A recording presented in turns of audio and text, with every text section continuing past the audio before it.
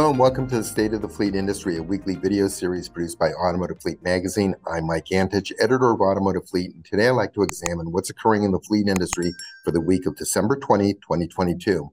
And for this week's episode, I'd like to discuss the consequences of an economic slowdown that many are anticipating will occur sometime in calendar year 2023. Now, I'm not an economist, but the forecast of an economic slowdown in calendar year 2023 has been extensively written about in many respected business publications and is a frequent topic of discussion by many economists and analysts at many cable business programs, such as those produced by Bloomberg and CNBC. But if you're a regular viewer of this weekly market report, The State of the Fleet Industry, you'll know that I put a lot of credence on historical precedent when forecasting near-term future business activity. So what do I mean by that? Well, here's one example that we're starting to see play out in today's market.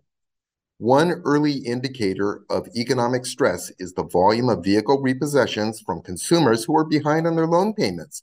Today, that number is increasing and it's catching the attention of a lot of people.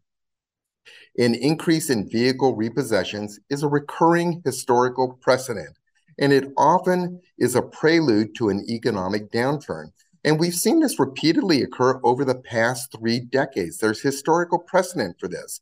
When the volume of vehicle repossessions increases, it's comparable to the proverbial canary in the coal mine, which supports the contention of those economists and analysts who say an economic slowdown is currently in the works.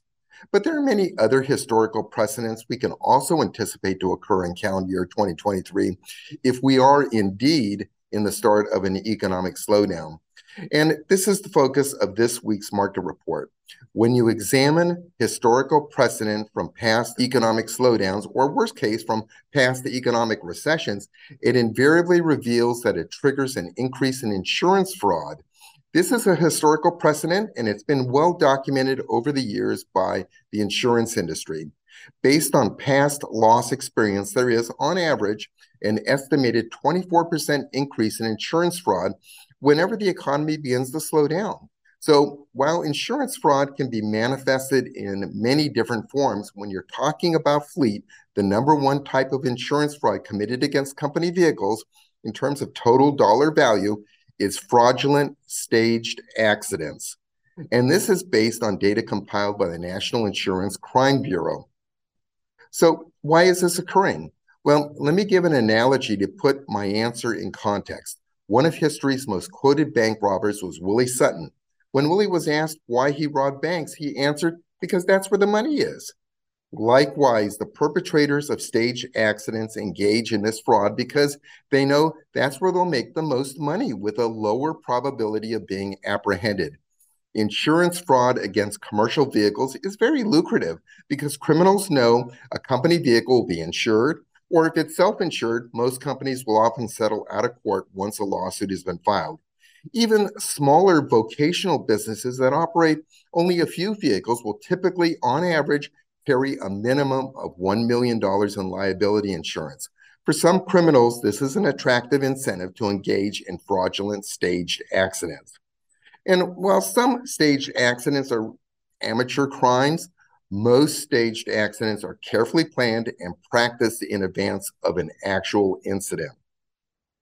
So, as a fleet manager, you need to be proactive in defending your company against this type of fraud, which has a very good probability of increasing in calendar year 2023. But more importantly, you need to make your company drivers aware that this risk exists so they know how to spot it and take precautionary maneuvers in order to keep themselves safe.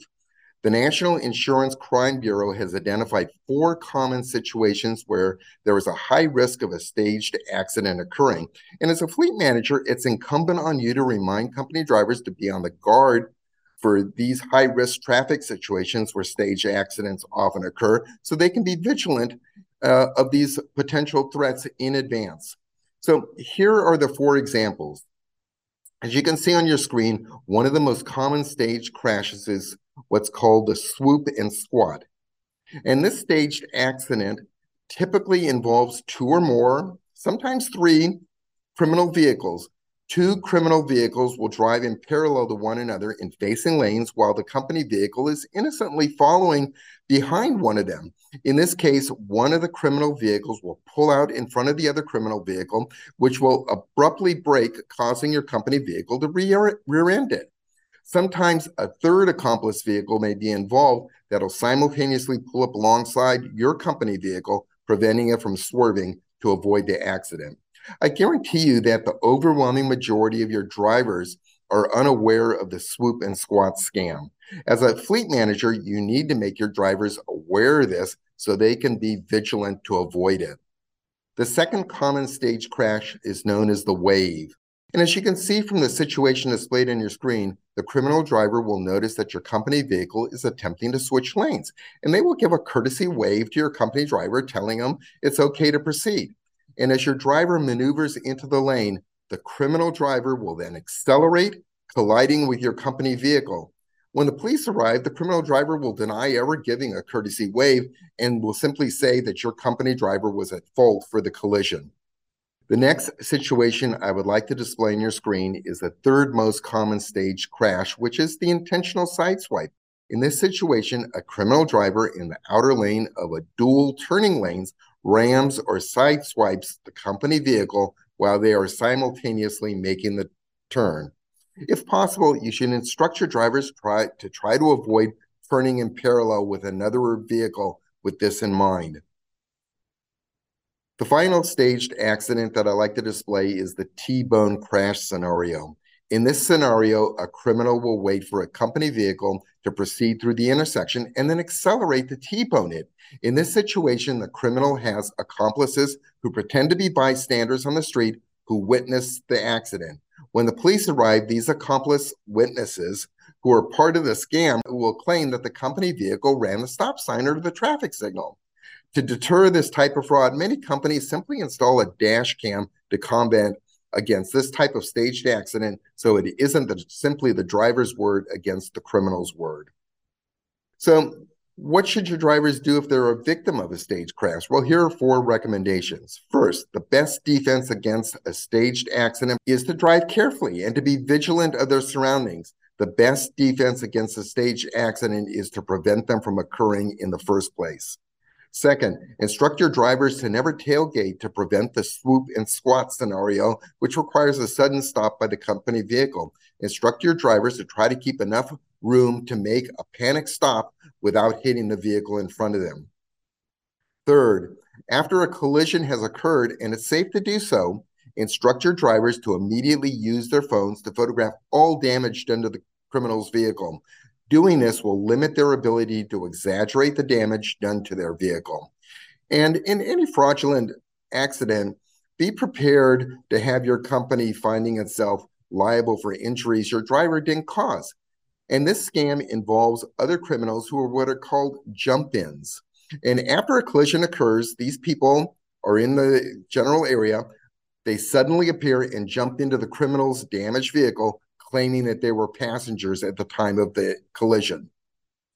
And at the scene of the accident, your driver should pay special attention to the number of people that are in the other car and record each individual's contact information. And fourth, it's important to always call the police. Even if the damage is minimal, you need to generate an official police report.